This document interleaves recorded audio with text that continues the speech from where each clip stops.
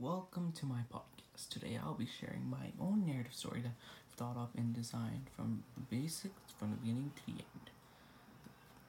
So, let's get started. This story takes place long before iPhones, cellular devices were created, when you'd be browsing upon your Netflix search or going through illegal websites to watch your anime. This takes place in the times of the 18th century, where magic was once known to be a witchcraft.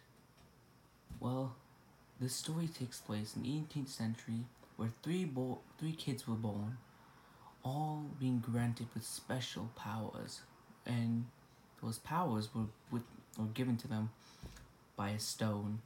Each stone gave them different powers. The blue stone, giving the wearer immense power unmatchable by anyone. The green stone, giving the wearer immense speed and unmatchable and very stealthy powers. And the pink stone, the stone that gave the wearer knowledge, and knowledge that no one could match.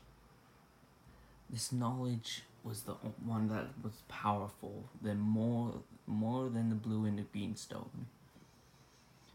These kids were all granted these stones at birth, all from different parts of the world. One in the most eastern side of the world, one in the most western side of the world, one at the most coldest point of the world. These kids were all these kids at age were finally given their stones at the age of 13 to be exact. And later on, when they reach the age of 15, they're all transported through a portal to an alternate reality, where they all met each other, astonished to see each other. One asked, "Who are you?" And one replied, "I am Sarah. I come from the most eastern side of the world." She was the wearer of the pink stone.